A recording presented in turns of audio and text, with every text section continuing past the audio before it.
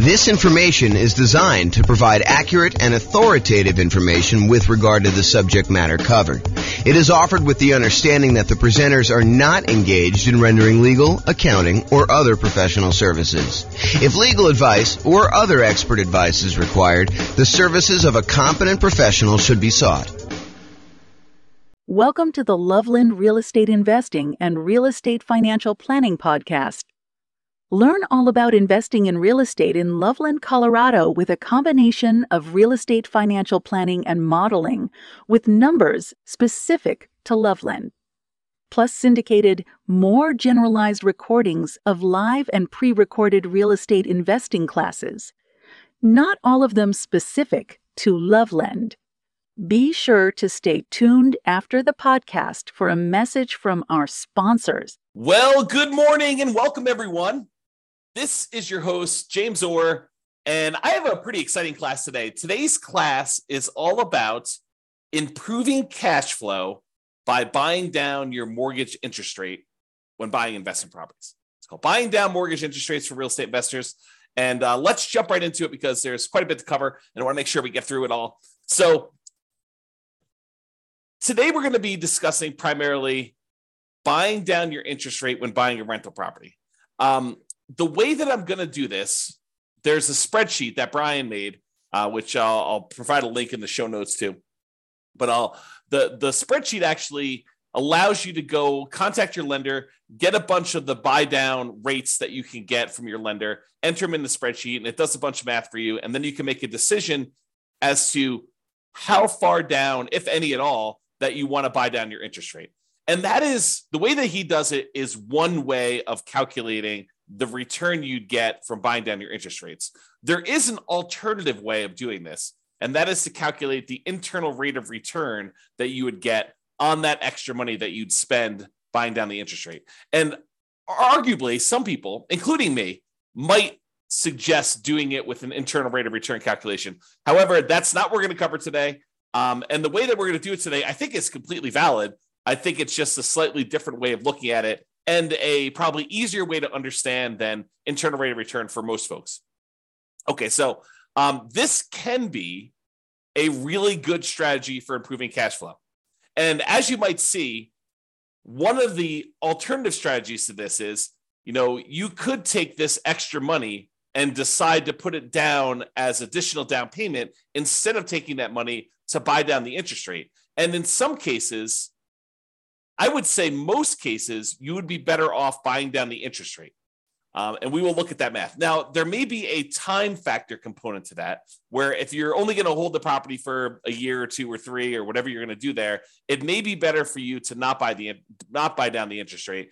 It may be better for you to put more down or to not put more down and just deal with whatever negative cash flow or slightly less than ideal cash flow you'd get by not putting more down or buying down the interest rate. But that's something for you to decide. Because if you remember, I'll kind of tie this back into when we talked about achieving financial independence. There are some folks who are buying properties that they intend to have and hold forever, and that is going to be part of the income they receive when they're financially independent. These are properties that you expect to hold in your portfolio indefinitely. Like you do not plan on selling them at all. And then there are other properties where people would buy in order to get a really good return on, especially that early on, that like excellent return on equity you get when you own a property for the first few years and your equity is relatively small because you're highly leveraged and you're able to get like almost like rocket booster type returns on that. Some people are going to buy properties to get those rocket booster type returns with the intention of trading them up for something else, doing a 1031 exchange and buying something larger, or selling off those properties, paying all the expenses on them, the capital gains, the depreciation recapture, the real estate commissions, if you've got any of those going out, and closing costs, if you've got those going out, and then take that money and then use that in order to stabilize your returns elsewhere, whether that's investing in something else like stocks or bonds, or taking that money and paying off existing loans. So depending on whether this is a property that you plan to hold forever in your portfolio, or a property that you plan on holding for a short period of time and then doing something else with it, you may or may not choose to buy down your interest rate depending on the hold period. I'll also add in one additional wrinkle. If your plan is to buy more properties than you need, like let's say you intend to have 5 free and clear properties in your portfolio at the end. Let's say your plan now is to go out and buy 12 properties. with the intention of you're going to eventually sell off 7 of them and pay off the remaining 5 so that they're free and clear. Well, if you're going to pay off the remaining 5 early with proceeds from selling the extra 7, then you may not want to buy down the interest rates on the 5 either, because those are ones that you will not hold the loan for full term. And so these are things that you should decide. And the reason why we covered those in previous classes before we get to this point is you should decide which properties you plan to have in your portfolio at the time when you are financially independent and how you plan to get there. Like, do you plan on paying off these properties early? And a lot of times we make these plans and they change, but realize that you should have this plan going in. Okay, now that I've given you some background and context, let us talk about doing buying down interest rates when buying a property. Today, we're going to focus in on buying down the interest rates when you are purchasing a property. And specifically, I am not going to talk about buying down the interest rates when you do some type of cash out refinance on a property, or when you do some type of cash in refinance on a property where you actually put more money into the deal and refinance your property at the same time in order to get shorter loan term or lower monthly payments, or to get a better interest rate. So we're not talking about cash out refinances. We're not talking about cash in refinances. We're not talking about doing a rate and term refinance where we're refinancing the rate on the loan and or the term on the loan. And we're definitely not talking about recasting a loan where you have a lump sum of money and you want to reduce the payment on your existing loan without changing the other terms of the loan. You just want to kind of like make a $10,000 additional payment on your property and reduce the monthly payment by whatever it is, $50, $100, somewhere in that ballpark, depending on how much time you've got left on the loan. But we're not talking about that either. This is specifically buying down your interest rate when purchasing a property. Okay. Big picture. When you go to get a loan, the interest rate you get on the loan can be changed by how much you either pay and give to the lender, or how much the lender gives you as a credit to take a higher interest rate. So you can voluntarily take a higher interest rate and have the lender give you a credit to help cover closing costs. So you go to a lender and then you tell them, hey, look, I'm thinking about getting a loan. They tell you, okay, the rate right now, if you don't pay any points at all, is going to be 0. It's going to be 7%. 0 points in, 7% loan. However, if you are willing to take 7.25 as your interest rate, we will give you $3,000 or $5,000 or $8,000, whatever it is, as a credit that you can use to cover some of your closing costs. Or you can give us some money and we will give you a lower interest rate. If you sort of like give us $5,000 in advance, we will, instead of giving you 7% of your loan, we'll give you 6.75 as an example. So it can work both ways. You can pay money in order to have your rate lowered, or you can receive money as a credit from the lender in order to take a higher rate. Now, the money you receive is not able to be used for down payment. Down payment is completely different. The money you receive can only be used to cover like closing costs, not down payments. Okay, now, when we're discussing this, for the sake of this class, the change in the interest rate we're talking about is for the life of the loan. Okay. There are other loan programs where you could go in and the lender will say, I'll give you a 2-1 buy down type of loan where for the first year you get a really low interest rate. For the next year, you get a slightly higher interest rate, but still lower than what it would normally be. And in year 3, you're getting your normal interest rate. You can have a seller, a lot of times it's a builder, paying a lender in order to buy down the interest rate for you for a period of time, like a temporary lower interest rate. That is not what we're discussing here in this class. This class, we're talking about you paying a fee to the lender, and in exchange, the lender is lowering the interest rate for the life of the loan. So if you were going to get a 7% loan, now you're able to get 6.875, and that lasts for 30 years. Or until you pay off the loan. So you can pay off the loan organically over that 30-year period if it's a 30-year loan. Or if you make extra payments on it, it could get paid off sooner. So that interest rate would only last until the loan is paid off, you making extra payments. Or if you go sell the property, then the loan gets paid off and you no longer have that interest rate. Or if you refinance the property and get a new loan on it, then you get rid of that interest rate. So realize when you're buying down these interest rates, you almost need to like plan out what you're going to do with your property. You need to do some loan planning and say, I plan on having this loan for 5, 10, 15, 20, 30 years until it's paid off. So as one example, I have a loan on my owner occupant residence, and the loan is at 2.25%. It's a fixed rate 30-year loan. I am probably never paying that loan off. The loan is at such a low interest rate that I would rather have that money sitting in CDs or buy another free and clear rental property instead of paying off the loan on my owner occupant property. But it helps to know when you get a loan how long you're going to have that. Okay. Now, there are other things you could do where you get these short-term interest rates, which we talked about, like that lower payment for the first 2 years. Again, we are not discussing those. Okay. So I mentioned the word point. What is a point when you hear a lender say a point? Like you may hear them say, look, your interest rate is 7% with 1 point, or 6.5% with 1 point, or 6.5% with 2 points. A point is money that you pay to a lender upfront to get the mortgage interest rate. It is non-refundable. It is a fee that you pay to the lender in order to get an interest rate. And they can be positive where you pay the lender points, or they can be negative where the lender gives you a credit in order to do that. From the lender's perspective, it almost looks to them like money now instead of interest later. So they're like, look, you can pay me $5,000 now, and I will give you a lower interest rate so that I'll collect less interest over time in exchange for a little bit of money up front. Now, 1 point is 1% of the loan amount. So if you're buying like a $500,000 property and you're going to put 20% down as an example, that means you'd be putting $100,000 down on a $500,000 property. So you'd get a $400,000 loan. Then 1 point of a $400,000 loan is $4,000. And to be absolutely clear, this is not part of your down payment. Any points you pay are in addition to the down payment you need in order to get the loan. They're in addition to other closing costs you might have for getting the loan. And the points you pay are not part of your monthly payments. It's not like if you pay points, then those count as part of your monthly payment. Okay. Points are separate things you pay to a lender up front. They're non-refundable that affect your interest rate on the loan. Okay. That's what points are. So let's talk about what par rate is. The par rate on a mortgage is the mortgage interest rate you'd get if you paid exactly 0 points. You did not buy down the interest rate at all, and you did not receive a credit to accept the higher interest rate from the lender.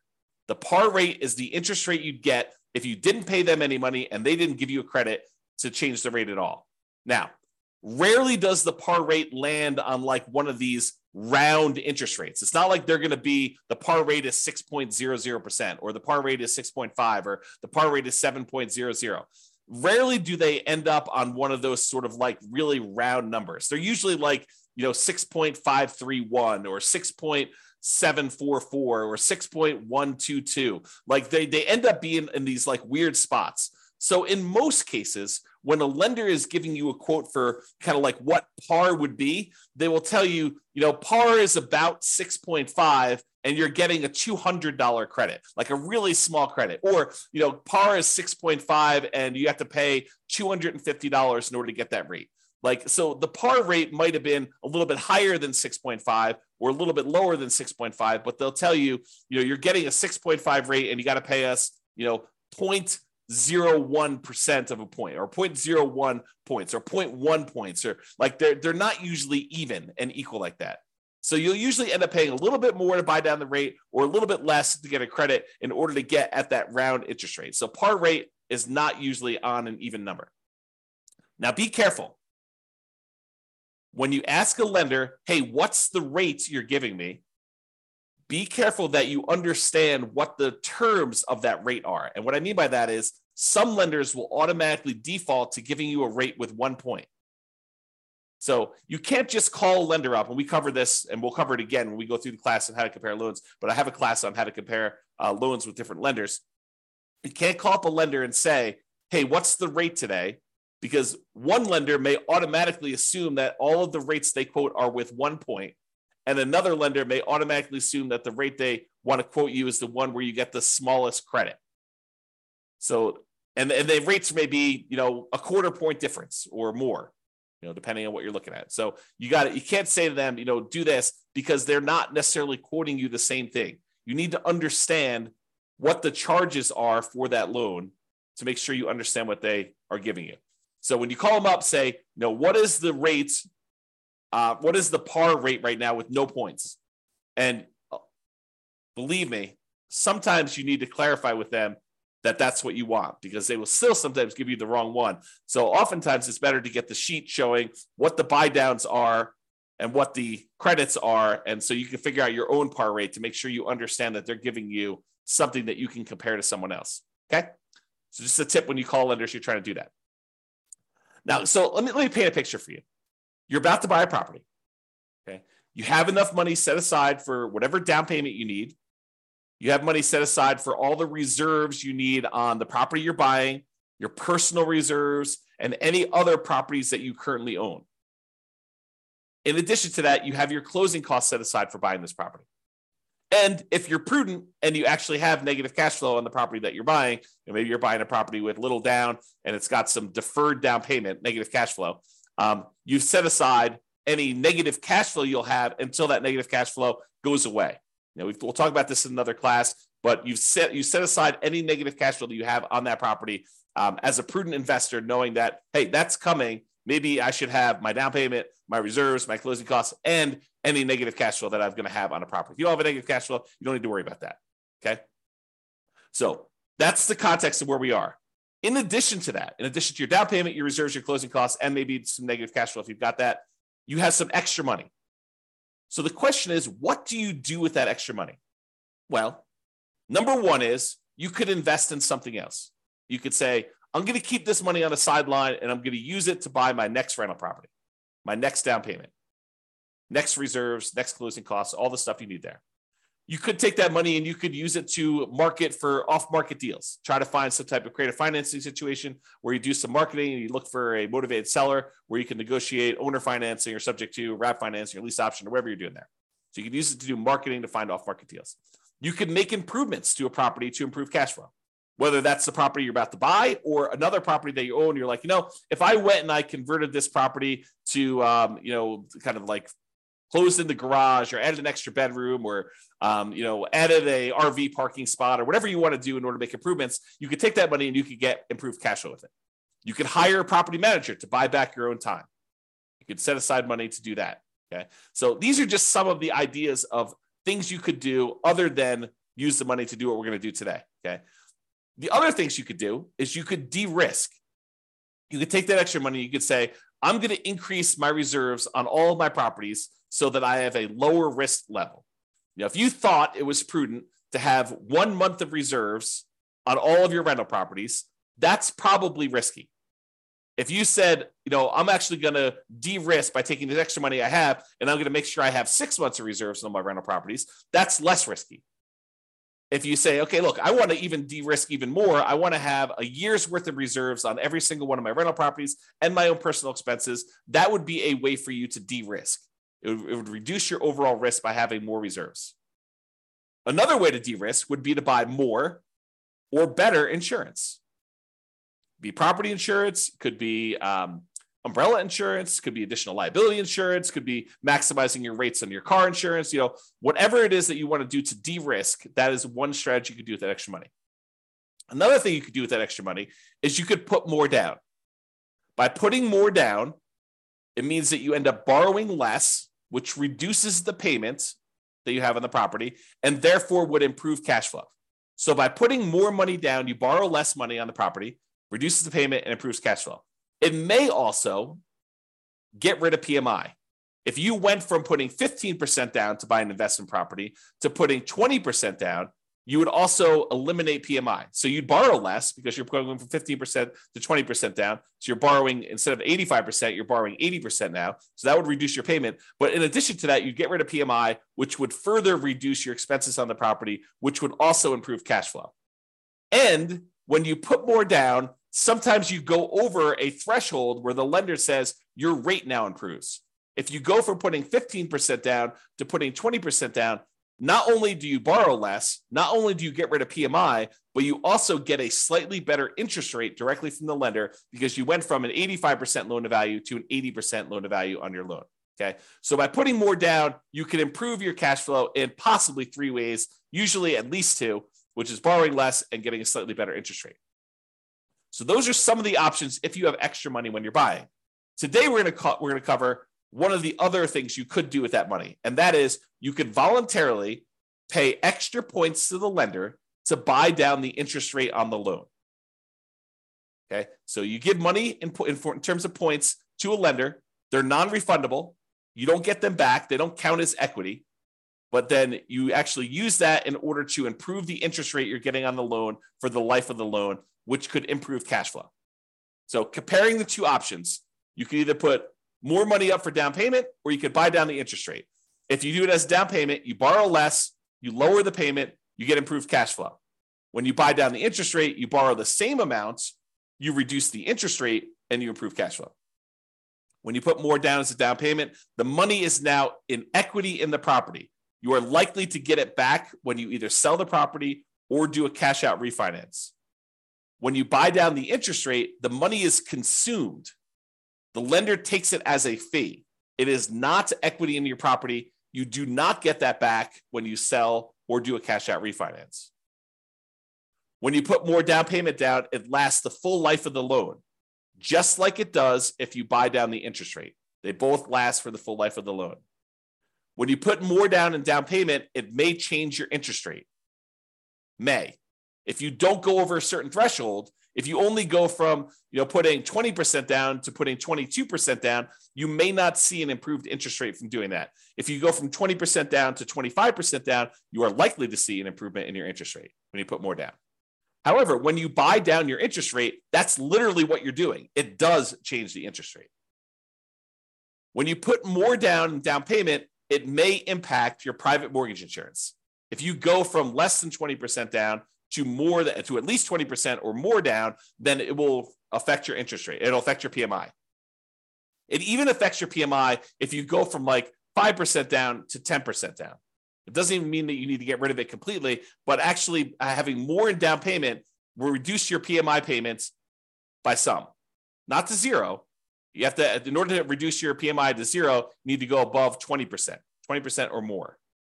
Okay, but you can go from 5% to 10%, and it could actually adjust your PMI because you hit certain thresholds with PMI. When you buy down your interest rate, though, it does not impact PMI at all. Okay, so those are comparing the options. So let's say you do want to consider buying down your interest rate. You call your lender up, or you email your lender and you say, look, hey, can you send me a list of the buy down table for buying down the interest rate on this particular thing? And they'll send you over something what looks like on the screen here, which is a buy down table showing you all the different rates along the left-hand side. Then there's a column for APR, which I'm not going to get into today. Then there's the price, like how much it actually cost you in order to do that. The discount or rebate percentage, like how much in terms of points that it costs you to do it, whether they're giving you a credit, which is the green ones down here. This is where they're paying you money. The red ones are where the borrower, you, are paying in a fee in order to get that. This is the dollar amount of the rebate based on whatever price of property they put in to give you this quote, and whatever your credit score is and stuff for today. So it tells you like how much it costs you to do that in order to do it. And then it gives you what the principal and interest part of the payment is. Okay. So this is the table they will give you. And you're looking at it and you're like, I'm not sure I understand like what the implications are just by looking at the table. And that's right. That's the trick, is that you need to do some math in order to determine if this is worthwhile doing. Okay. So then what we do is we take the spreadsheet that you take the data that your lender gave you, and you plug the numbers into the spreadsheet. You have Brian Williams buy down calculator version 3.01 is what we're using here today. And you're going to enter in your loan amount, the purchase price of the property you're buying, the loan length, for example, 30 years, the par rate. And if you don't know the par rate, there's a little calculator on the spreadsheet for helping you calculate what the par rate will be. If they only have like for example, on this one, the par rate wasn't even. It was probably somewhere between 6.5 and 6.625.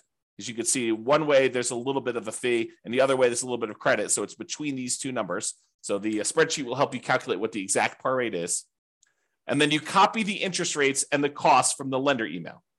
So it looks something like this. You enter in the loan amount over here, the purchase price, the loan length, and then the par rate. And the par rate calculator is below this. So if you need to calculate it out, you can do that. But I calculate that for you, and then I showed you what it is here. And then it will calculate what the par payment would be for you. So it'll actually do that calculation. Then you put in the interest rate. It usually like files them down here if you're doing that. But if you're doing ones from your lender, you may want to copy them manually into here. And then you put the cost in from the thing. So 6.875 is $2,366 credit. So 6.875, $2,366 credit. So that's what you're doing. You're putting in this rate and this number here. Okay. So when you do that, the spreadsheet will then do a whole bunch of calculations for you here. It's going to tell you the difference between how much it costs you in order to buy down the interest rate from here to here, the difference in those costs.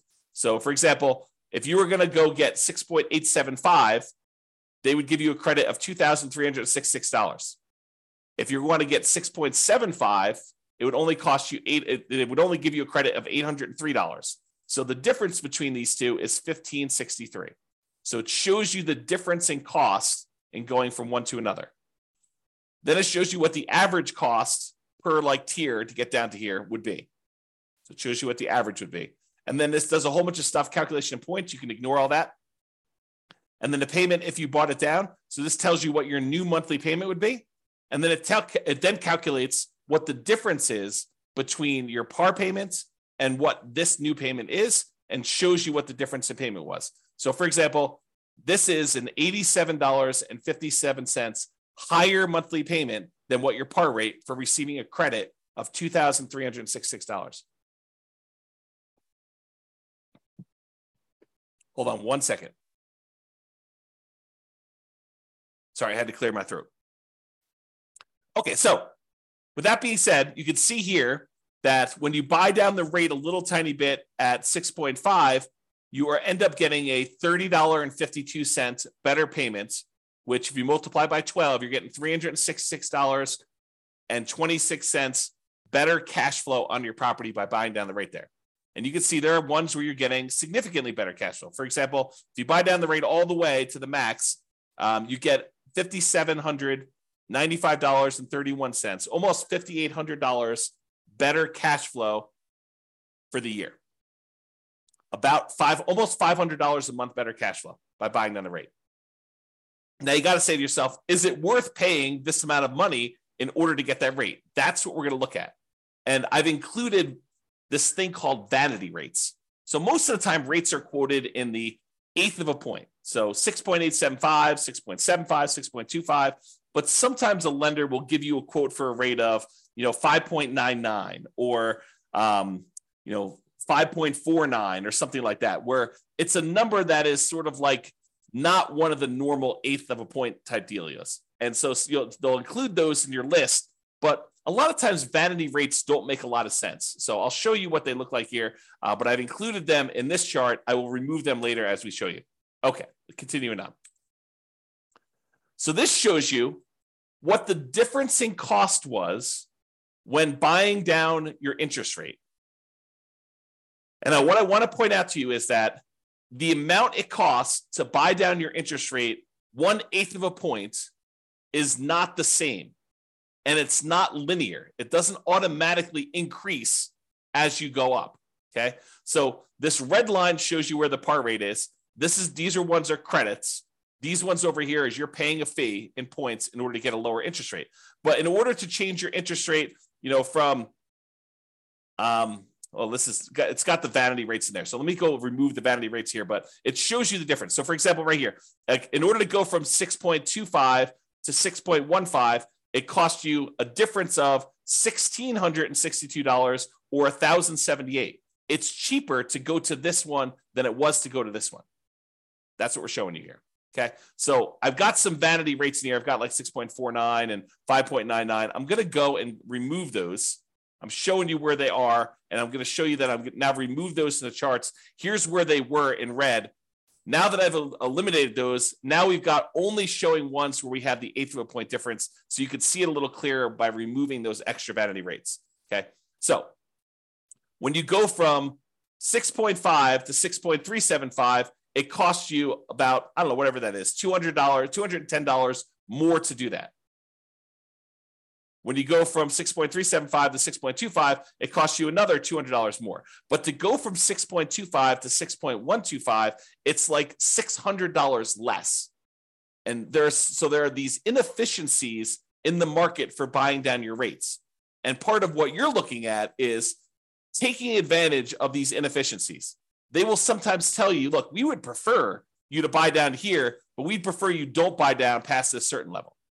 Like as one example, if you wanted to go from 5.125 to 5.5, from 5.125 to 5 even, the difference in buy down for these is significant.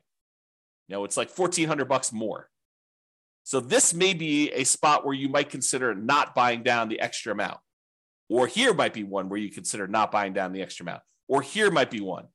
You can see whenever it goes and it gets more expensive to buy down to the next level, you got to wonder, is it worth it doing that for me? And we're going to do some additional math and I'll show you that, but realize that they change. It's not uniformly one price to buy down to the next lowest interest rate tier. Okay. Same table before. I've just now eliminated the vanity rates. Not going to go over this. I already went over it again. Now, one of the things we're looking at is the average cost per incremental interest rate. And you can look at these and you can see that, ignoring the ones that are credits, if we start looking at the ones that are actual buy downs, you can see that they sort of like increase a little bit, then they decrease a little bit, and then they start increasing again. So if you were thinking about where you might want to buy down, one of the things you could look at is where it actually starts to increase again. So you can look for these inefficiencies, and I'm going to zoom in and graph this out for you and show you this is the average cost per incremental improvement in mortgage interest rate, the average cost in order to buy down to that level. And this is to the left of here are the credits. So we're going to just ignore those unless you wanted to take a credit, but we're talking primarily about buying down the rate. And so you can see to go from 6.5 to 6.375, it's more expensive. To go from 6.375 to 6.25, it's slightly more expensive. Then it gets cheaper to go to 6.125. Then it gets the tiniest bit more expensive to go to 6%. Then it starts getting a little bit more expensive again to go to 5.875. So you could look at this and you could say to yourself, look, if I wanted to get a deal, it might be the kind of like best bargain to stop buying down the rate when the rates start getting increasingly more expensive. So this could be a good spot for you to consider. Now, the decision is totally up to you. You don't have to buy down your rate at all. You could choose to take the par rate. You could choose to take a credit. But if you're thinking about, I want to improve cash flow on my property, this is one way to do it. And then you got to wonder to yourself, is the extra money that I'm spending worthwhile investment? What's the return I'm getting on spending this extra money? And that's where we're headed with this. So now we're going to show you what the simple and compound rates of return are for spending this extra money. So these are all the different interest rates along the side here. You can't see them, but if you're on the spreadsheet, this is just spread over to the right of the spreadsheet there. And this goes and shows you what your simple interest rate would be after you've paid back the money to yourself for buying down the loan. So this shows you that once you paid yourself back the money in order to get the buy down itself, then you're earning, in this case, 33.6% return on the extra money that you spent. Not bad in terms of simple interest. Now, if we take it and we look at this simple interest over a period of time, you could say after 10 years, including paying back on the initial amount that you borrowed, this one would get you 23.6% return on any extra money you spent here. Now, most people are probably not using simple interest, although there are some times when you'd want to think about it that way. But most people are going to think in terms of compound interest. The money you're getting on the money that you invested over time from a while ago, you want to make sure you take into account that time impacts your return. And so compound interest does that. So in this case, you can look at what your return is over here from seeing different interest rates that you buy down to. And you can see that there's a lot of them, depending on how long out you go, where you get good returns on your money for doing that. So for example, here's how you read this chart. If you bought down your interest rate to 6%, you'd have earned over a 15-year period of time, you'd have earned 28% per year simple interest on the amount you spent to buy down the interest rate. So you got to ask yourself, if I'm looking at other investments that I have that give me simple interest, what am I getting on those? And should I take this money and invest it by buying down my interest rate, knowing that this one is paying me 28% return? So you got to compare it to other things you could invest in. We already went over that list. Okay. So that's the simple interest one. Here's the compound interest one. If you decide to look at what your compound interest rate return is over a 15-year period for buying down that loan to 6%, you'd be getting an 11.62% compounding rate of return by buying down that loan and getting your money back. So is getting an 11.62% return on your money, a compounding annual return rate over a 15-year period of holding that loan for 15 years, is that a good return for you? And I think for a lot of folks, getting an 11%, essentially cash on cash return on investment from buying down the loan is a really good return. Where else are you getting an 11.62% 15-year term cash on cash return on that loan, on investment? That's why it's probably pretty compelling to do that. Now, the more you buy it down, in general, looks like the lower the return you're getting. And the longer you hold it, the lower return you're getting after a peak. Okay? So there's like optimal parts here to do this, but that's the general rule. All right, more down. Sometimes putting more down will improve your interest rate and it will get rid of that PMI. So it'll improve your interest rate and get rid of your PMI. The spreadsheet does not take into account either of these things. It does not show the improved interest rate you get by putting more down, and it does not take into account that you will get rid of PMI. However, it does look at if you put more down and it improved that payment by that much, which one's going to be better? Should you have put more down or should you have bought down the interest rate? It'll compare those. It'll show you the difference in cash flow each one will produce for you. And then it could tell you it would have been better for you to buy down the interest rate or it would have been better for you to put more down. So let's take a look at the difference between putting more down or buying down the interest rate. Okay. So if you took the dollar amount that it cost you to buy down your interest rate to 6% and you use that as an extra down payment instead, your cash flow would be $1,729 per year better to buy down the mortgage interest rate. So this just shows you for each one of your rates how much better it would be or how much worse it would be. If it's negative, it means that it would be better for you to put more down. If it's actually positive, that means it would be better for you to actually have bought down the mortgage interest rate. And by how much? So it'd be $1,729 per year better for you to have bought down the interest rate if you bought it down to 6%. If you bought it down to 5%, it would have been $4,055 per year better for you to have bought down the interest rate. This just shows you what is going on there. Okay. And this number comes from this table. This is part of the spreadsheet, Brian's spreadsheet. So basically it shows you what the payment would be if you use the cost to pay down the loan, to buy down the loan as a down payment instead. So it calculates what that would be. Then it shows you what the payment difference would be. Then it multiplies that by 12 to give you an annual difference in payment. And then it tells you some other calculations. So the annual difference in payments here is there. Okay. So it kind of gives you an idea of those numbers. All right. Hold duration. In general, the longer you hold the property, the better off buying down your interest rate will be. You can't expect to spend money and then a year later pay off that loan and expect it to be profitable for you. You're going to end up, it's going to be ugly for you because you're going to spend all this extra money to buy down the rate, which you only got a benefit for a year. But if you get that benefit for 5 years or 10 years or 15 years or 20 years or 30 years, it tends to be better if you do it that way. And so this table, part of Brian's spreadsheet, shows you how much better it would be by how long you hold it.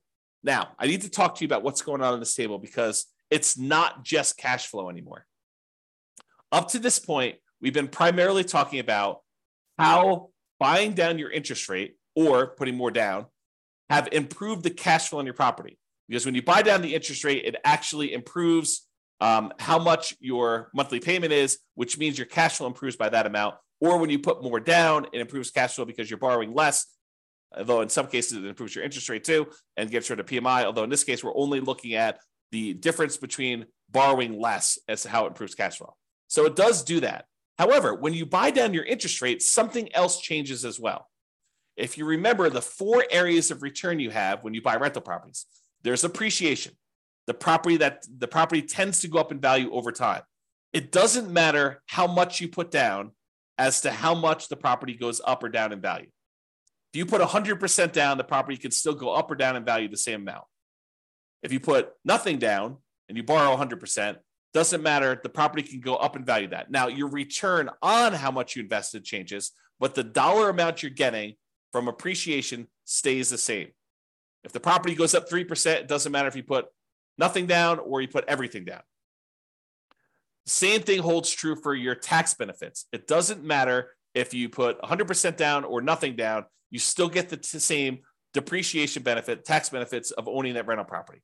However, how much you put down is impacted by, or how much you put down impacts cash flow. The more you put down, the better your cash flow tends to be.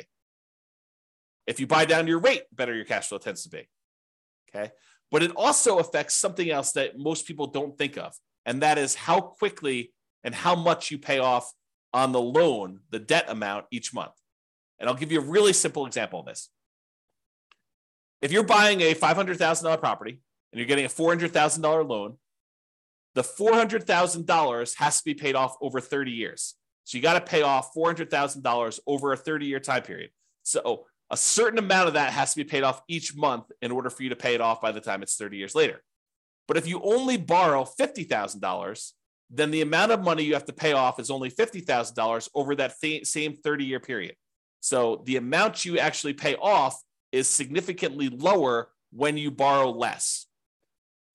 However, something else people don't realize is when you change your interest rate, it also changes how much you pay off at what point in the loan.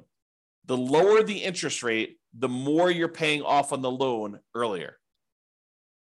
The lower your interest rate, the more you pay off earlier with each monthly payment. So the amount of equity you gain in your property also changes based on what your interest rate is. So when you buy down your mortgage interest rate, it also changes how much equity you grow in the property and when. What this chart takes into account is both your cash flow difference and the equity difference you get between buying down the interest rate or putting extra down payment down, because when you borrow less, the down payment impacts your equity as well. So it does take into account both of those changes, and it shows you what the difference was. So in this case, if you look at whatever it was here, I think this is probably around, 1, 2, 3, 4, 5. I think this was buying around to 6% or so. So right here, I'm assuming this is the buy down 6%. It shows it on the full table, but I can't see it. It shows you that after 15 years, you'd be $18,331 better if you bought down the interest rate than putting that money down as additional down payment. So this shows you both the cash flow improvement and the equity improvement you'd have by doing that based on hold duration. Okay.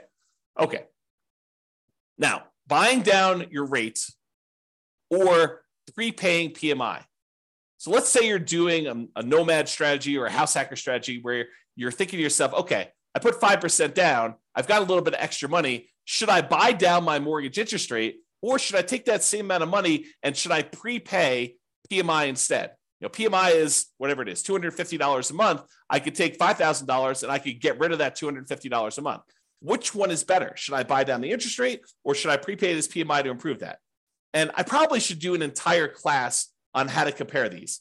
But for now, the correct way to do that is to use the world's greatest real estate deal analysis spreadsheet, which is free. Just go download it at realestatefinancialplanner.com/spreadsheet and do both options.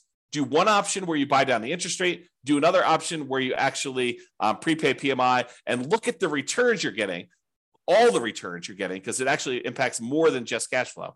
Look at all the returns you're getting and decide which one better fits what your specific goal are, what your preferred return characteristics are. Are you emphasizing and making your number one most important thing cash flow? Well, then you might want to look at cash flow. But if you're looking at what is my overall return, which a lot of folks are, then you may want to go look at which gives you a better overall return comparing those two different options. And that's the way to do it. Okay. All right, in conclusion, you can choose whether to receive a credit or to buy down your mortgage interest rate. That's your choice when you go to get your loan. It can be better to buy down mortgage interest rates than to use that same amount of money to put more down. It can be better for you to do that. So you should call your lender to get the buy down amounts and then use the spreadsheet to do some math to see what may be best for you in your specific situation. And if you need help with this, ask your lender and or your real estate agent. It would help if you fill out your spreadsheet and you understood what you're trying to do. But if you need assistance, your lender should be able to answer questions about this and help you do it. Now, the decision is going to be yours. You understanding what return you're getting for buying down this rate from the spreadsheet, you need to decide, hey, look, do I want to spend more money in order to get this perceived return on that extra money that I'm spending, thinking I'm going to hold the loan for that amount of time, or do you want to not spend money and do that? I mean, it's up to you. So realize that the decision is yours, and it's really a decision about what type of return you want to get on that extra money. Maybe you decide you don't want to buy down at all. Maybe you say, look, I should just take this money and go buy another property. And instead of getting, 11%, additional cash on cash return on this, I can get a overall, whatever it is in your marketplace, 30% overall return on my money when you include appreciation, debt pay down, depreciation, and cash flow on your money. Or maybe you're like, hey, look, cash flow is really important to me. It's going to be what gets me to financial independence. I want to optimize for cash flow. And so I'm willing to spend money now in order to get a really good return on that money by buying down my rate and improving cash flow. It is your choice. All right. That's all I got for you. I hope you enjoyed this class. I'll put a link to the spreadsheet in the show notes for those of you that need that. And feel free to use it to analyze your next buy down when you're purchasing a property. This has been James Orr. Have a great day, everybody. Bye-bye for now. With home prices up, mortgage interest rates up, and rents up, but not quite enough to counteract the higher prices and interest rates. Cash flow on rental properties in Loveland is harder than ever. Book a call with the Real Estate Financial Planner to apply our proprietary 88 strategies to improve cash flow on your rentals. See the show notes for a link to schedule your call and improve your cash flow today. If you're a real estate agent, lender, or professional in Loveland that wants to help our real estate investor listeners, consider reaching out to learn about collaboration opportunities with this podcast. We'd love to add more value to our listeners by having you assist our investors buy, sell, and finance their real estate investments. See the show notes to schedule a call to discuss collaboration opportunities.